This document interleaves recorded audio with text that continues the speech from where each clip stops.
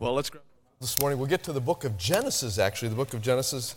I'm going to kind of lead you over there from the book of Revelation. How do you like that? Genesis chapter 18 is where we're heading this morning.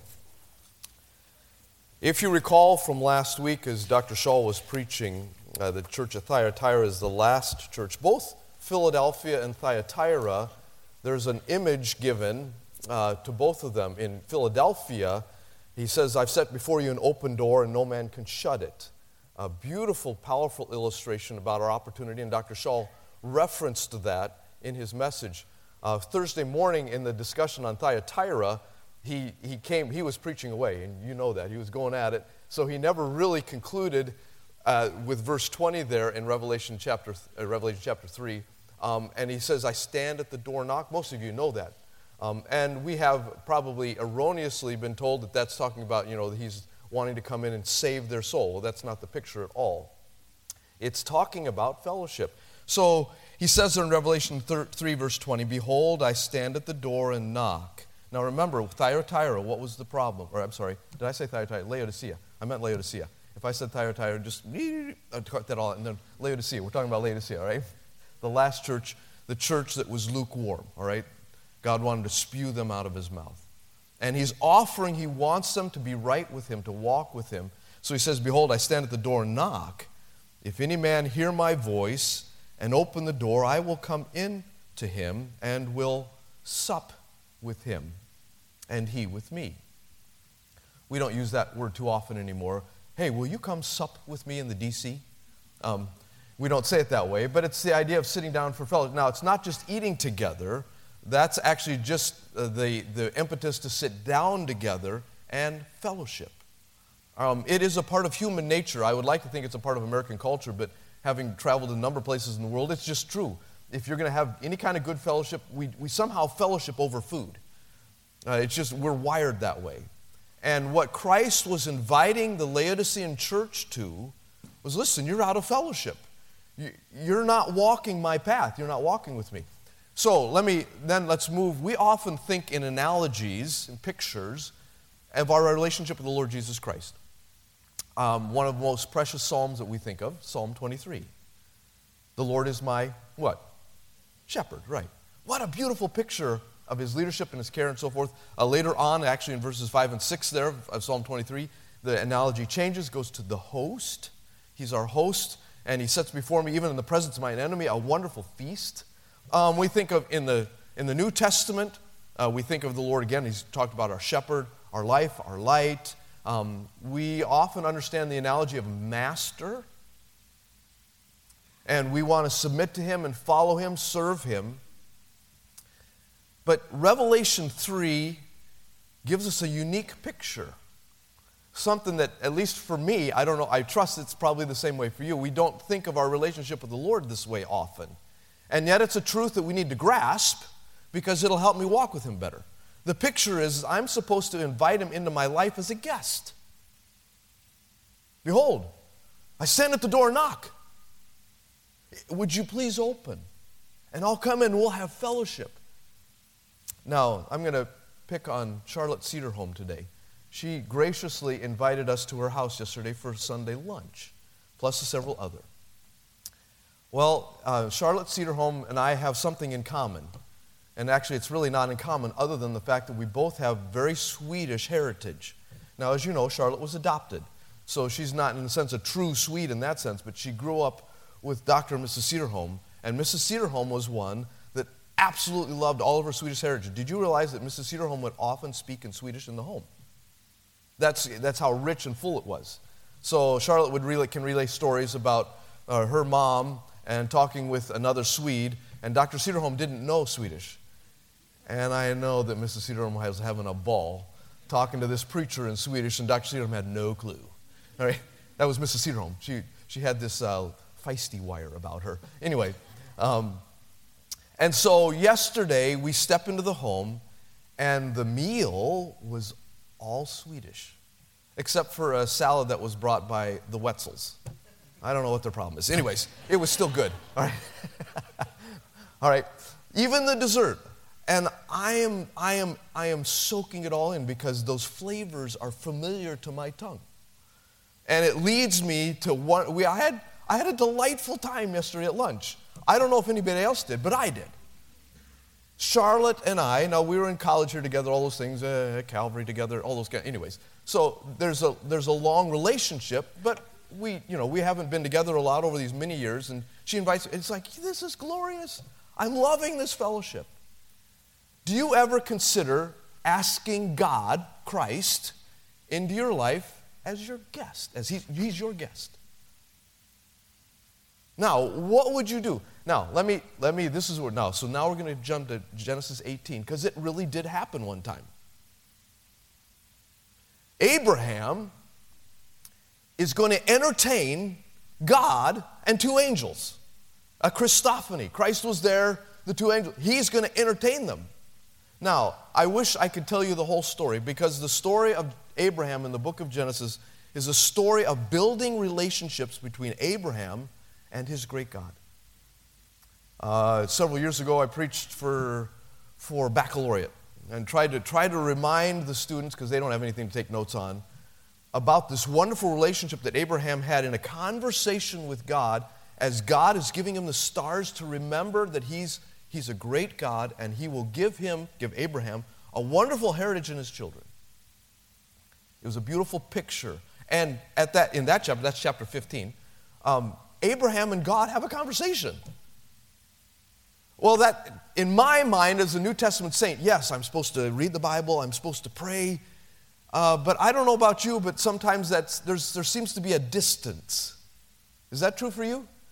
Or I'm talking to God, but it's not like I was talking with Dr. Davis on the way here. We're both miserable with colds. Thank you for sharing, whoever gave it to us. I like the fellowship, but didn't like that sharing. Anyways, all right. So we're commiserating. But it's like, often in my life as a Christian, I don't think of God as my guest, as someone who's right there. We should, but we fail to do that. And so the picture here of Abraham treating God as his guest is a very teachable moment for us. In light of, especially as we think back to Laodicea, and Jesus saying, please, would you let me in? Could I be a guest in your life? So let's begin reading in verse number 1, Genesis 18. And the Lord appeared unto him in the plains of Mamre, and he sat in the tent door in the heat of the day. So noonish time, this is a time of rest, very typical in hot climates where you have we would call it the siesta, all right, a break in the middle of the day. And he lifted up his eyes and looked, and lo, 3 men stood by him. Did he need glasses? It's like all of a sudden, there they were. He was like, oh, they're coming from afar. No, he looked up, and there they were. There's 3 men. I wonder, and by the way, I think that's probably a clue. Let's keep on reading. And when he saw them, he ran to meet them from the tent door and bowed himself toward the ground and said, my Lord. It appears as though Abraham's relationship with God was so rich at this point already that he recognized in physical form Christ, God. What was it about those 3 men? I don't know for sure. It seems to be a startling, there's 3 men. He runs out to meet them. And then he uses this phrase, my Lord. And some of we know from how the Jews scribbled down the scriptures, all right, inscribed the scriptures, the vowel pointing there gives us a clue that they were thinking that this was God too. They sensed that Abraham sensed this was the Lord, not just someone traveling by. This was something unique. So what does he do? All right, so we recognize that Abraham recognizes this is the Lord. The Lord's coming to his tent. He said, verse 3, my Lord, if now I have found favor in thy sight, pass not away, I pray thee, from thy servant. Let a little water, I pray thee, be fetched, and wash your feet, and rest yourselves under the tree. And I will fetch a morsel, a bit, a piece, a fragment, a morsel of bread, and comfort. This is a very humble statement. It's very interesting because he doesn't do this. He goes all out, in fact. I'll fetch a morsel of bread and comfort ye your hearts. After that ye shall pass on. For therefore are ye come to your servant. He said, you've come here so that I could fellowship with you, so that I could treat you as I would like any great guest. And what did God say? he and the angels with him. So do as thou hast said. Young people, every morning, I like to start there because that's when we wake up. Every morning, the Lord is waiting for you. He just wants you to invite you in again. We'll invite him in again. Come, come, come. Can I come into your house? Can I come into your life? Can we fellowship today? He will never turn away the believer that says, I would like you to come into my life today. So do. He was glad. Now, did God need nourishment? No. Neither did the angels. I wonder what they had that morning for breakfast before they came to earth. I'm sorry, can you run with my analogy here a little bit? All right. I suspect that the best that Abraham could offer wasn't anything like they got in heaven that morning.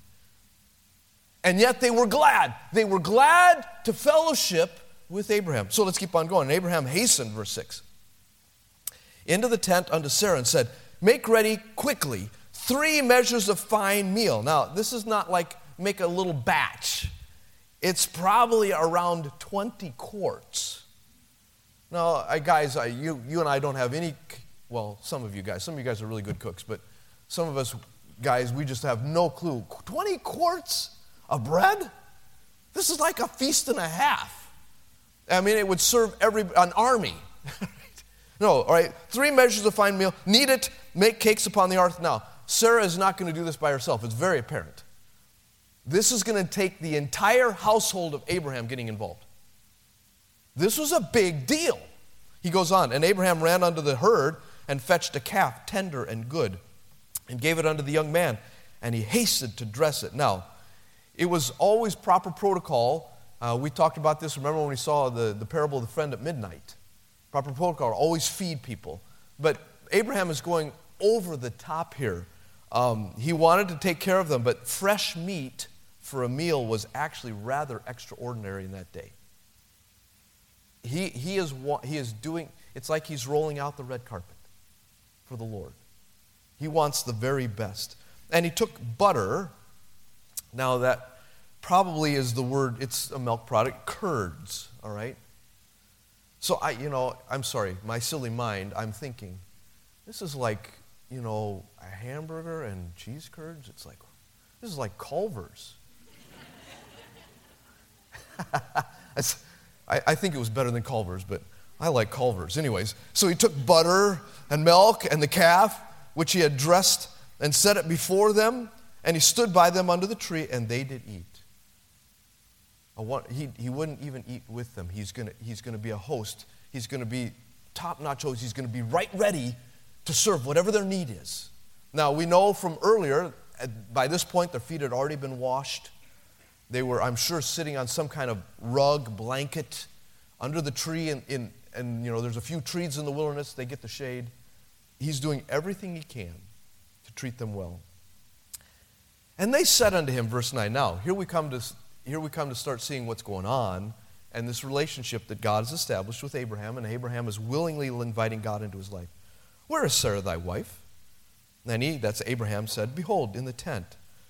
And he, God, said, I will certainly return unto thee according to the time of life, and lo, Sarah thy wife shall have a son. Now, a part of the previous story back in chapter 17, as God reestablishes the Abrahamic covenant with Abraham in chapter 17, Abraham in that chapter laughs. God, you'll give a son? Now, remember, Ishmael is already on the scene. In fact, chapter 17, we have his age. Ishmael is 13 years old. And he reestablishes the covenant. They have circumcision. And Abraham says, are you going to give me another son by Sarah? And he laughed at that moment. It appears in that moment, though he had been given the promise of the Abrahamic covenant in chapter 15, his faith was faltering a little bit. God in his grace says, Abraham, come on. No, it's true. My word will always be true. God's word never fails. Our word does, not his. And so Abraham is encouraged and prodded along. Now notice, here we come to chapter 18, and it was really critical in God's mind, it's very apparent, that not only that Abraham grow in his walk with the Lord, accept his word, act in faith, believing that he would have a son by Sarah, but Sarah needed to believe too. And so he's turning his attention for a moment. This relationship with Abraham has effect on others, specifically in his own home with his wife. So he says, as he said in verse 10, I will certainly return unto thee according to the time of life, and lo, Sarah thy wife shall have a son. And Sarah heard it in the tent door which was behind him. Now Abraham and Sarah were old and well stricken in years, and it ceased to be with Sarah after the manner of women. She couldn't bear children naturally anymore. Therefore Sarah laughed within herself, saying, After I am waxed old, shall I have pleasure, my Lord, being old also? I readily admit I don't fully understand the heart of a mother. But God points it out frequently throughout Scripture. The joy and delight that children bring to a mother is a unique and God-designed relationship. Paul uses that very illustration to talk about how he cared for the Thessalonians in Thessalonica. He loved them and nurtured them as a mother does. That's on Sarah says, I could see her in her mind just kind of arguing, God, don't even tempt me to think about those thoughts anymore, God. That's gone. It's past. It's not in my life. If I can, with some tenderness, tell you the story of Sue Stevens. Some of you may remember her. She taught here for a while. Sue Hermes was her name for 65 years. And then this man comes to Maranatha, Marv Stevens, Dr. Marv Stevens, and teaches in our science department here. I guess that happened before. They got married before that. When I was dating Abby, Sue was a dear family friend of ours. She taught me in the academy here. When I walked into her class as a freshman, she told me later, she says, what's this fifth grader doing in my class? Hey, I've grown up since then. Sue called me one day. In fact, I called her. I was traveling, I think to see Abby, in fact. And she said, Dave, I need to tell you something. She says, I'm dating. And she's 65. Okay. It was like, I laughed. I just laughed on the phone. And every once in a while, this mouth just says something, and then you realize I shouldn't have probably said it that way, but I said, Sue, you're normal. I mean, she'd been this godly person that embraced her singleness and just never seemed to be discontent with God's plan for her life. And that was such an example for me, especially after I lost my wife. To see her just content with what God had. And then anyways. And I could see Sarah right here it's like, God, don't even. This can't be. I'm not even going to think about it because it will hurt. And yet God, on purpose, was going to do a miracle. Something beyond human ability for Abraham and Sarah.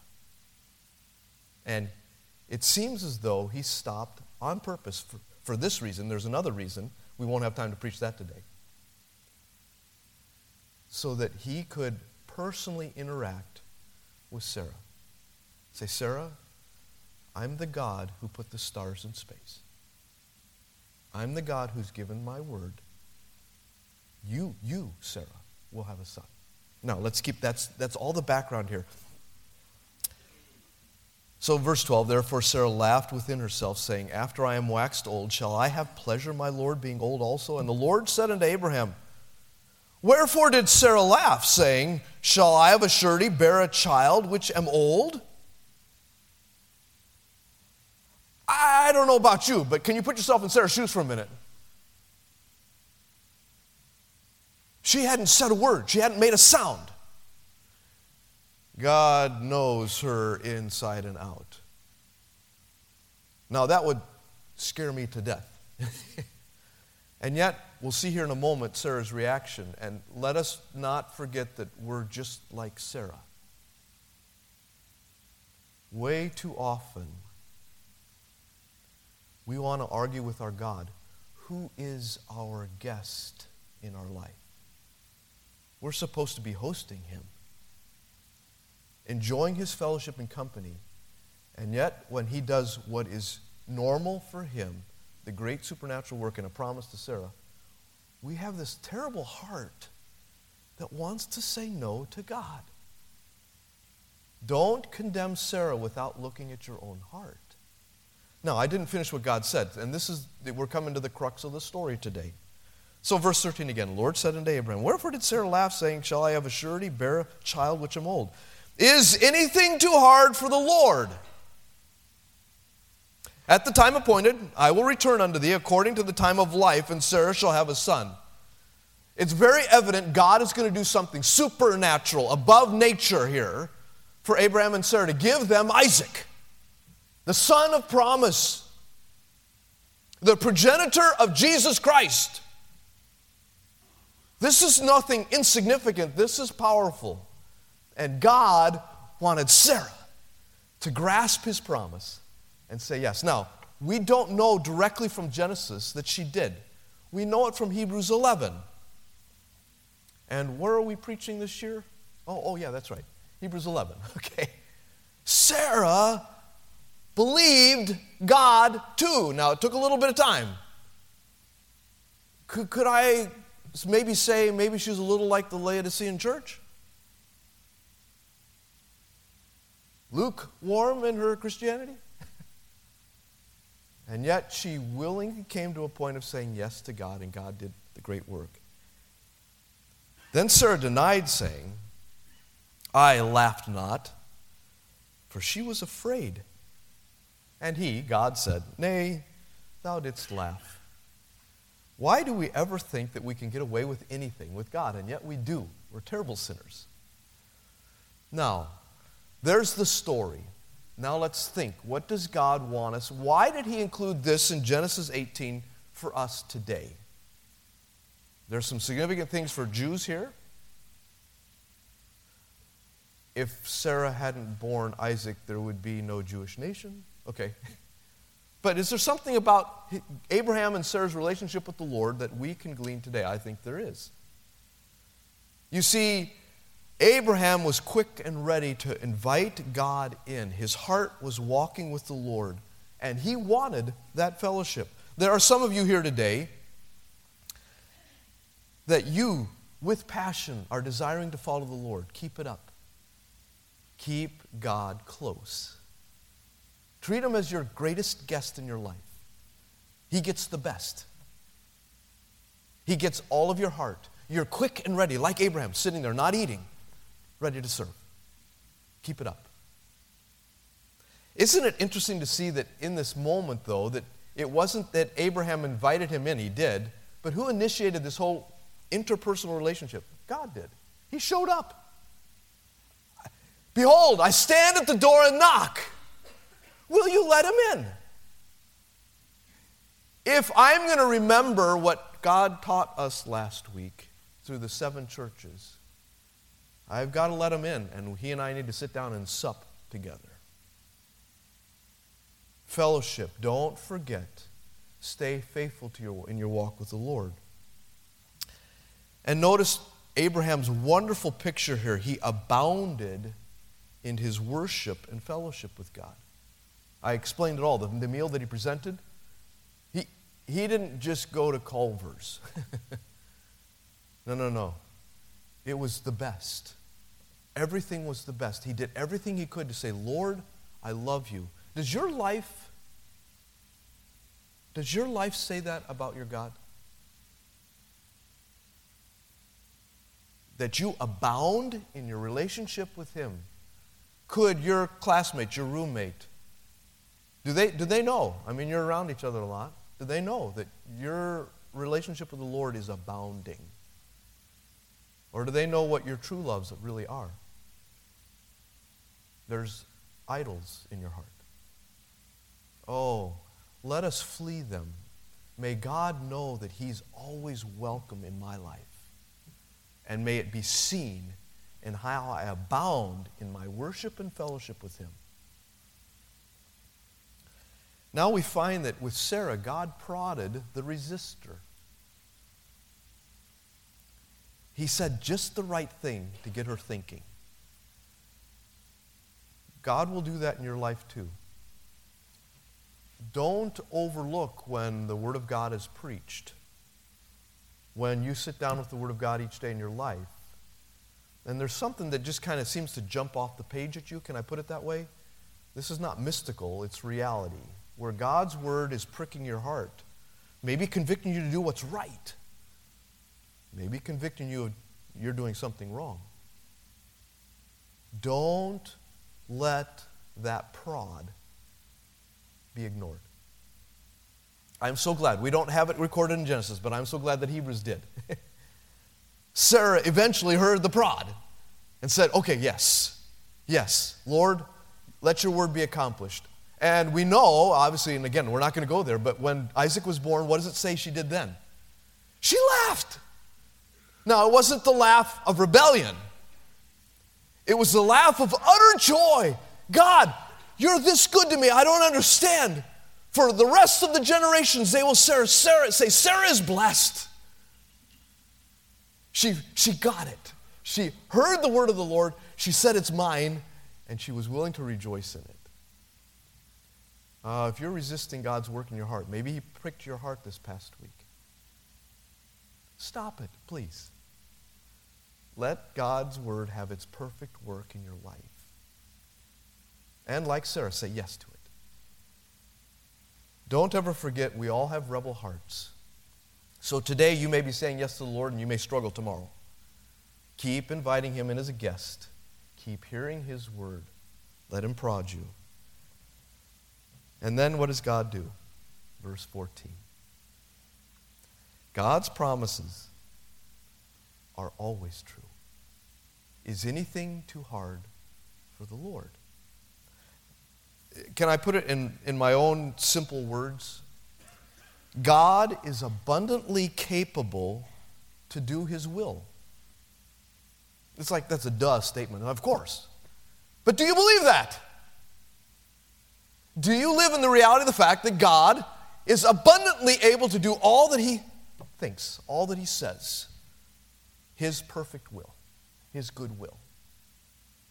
Now, what's our job often? Well, Romans 12. We study, we work at, we let the Spirit of God direct our thinking from the Word of God so we understand His good, acceptable, perfect will. It's our job to be a student of His will. And it's recorded for us in His Word, isn't it? Get at it, know it, love it, and live it out. You're at a critical point in your life, I know that. Many of you are making decisions about what you'll do for the rest of your life. Can I ask you to use this analogy to help your thinking? Instead of you trying to figure out what you should do tomorrow and next year, would you invite God into your life and let Him be a guest? And let Him, at His good time, in His good way, direct your steps? You say, well, it seems like He doesn't, it's like He's not in a hurry. Okay, welcome to life. Sarah was 90 when she had her baby. God's ways are good always, and you better believe it. Because in that fellowship, you'll know and find God's will. May we, like Abraham, invite Christ to be our guest. He's standing at the door of your heart, knocking. College student, will you let Him in? Let's pray. Father, a simple picture, and yet such a critical picture for us to remember and think about our relationship with the Lord. Thank you that as you finished up writing the Scriptures in Revelation, you prodded our hearts to think about letting you in as a guest. And so, in your abundant wisdom, you recorded a picture of that back in Genesis. Lord, may we, like Abraham, abound in our relationship with you, in our worship and fellowship, giving you what's best, giving you first place. May we, in our fellowship with you, abound. Lord, if there's some Sarahs here today, and we must all readily admit that that's true of our hearts at some point or another, oh, Father, may we quickly submit, not resist. May we hear your prodding, and may we follow you. And with joy, rejoice in the word of God that is forever sure. Bless today. Help these young people to live for you with a passion and desire that's encouraged by the word of God this morning. In your name we pray. Amen.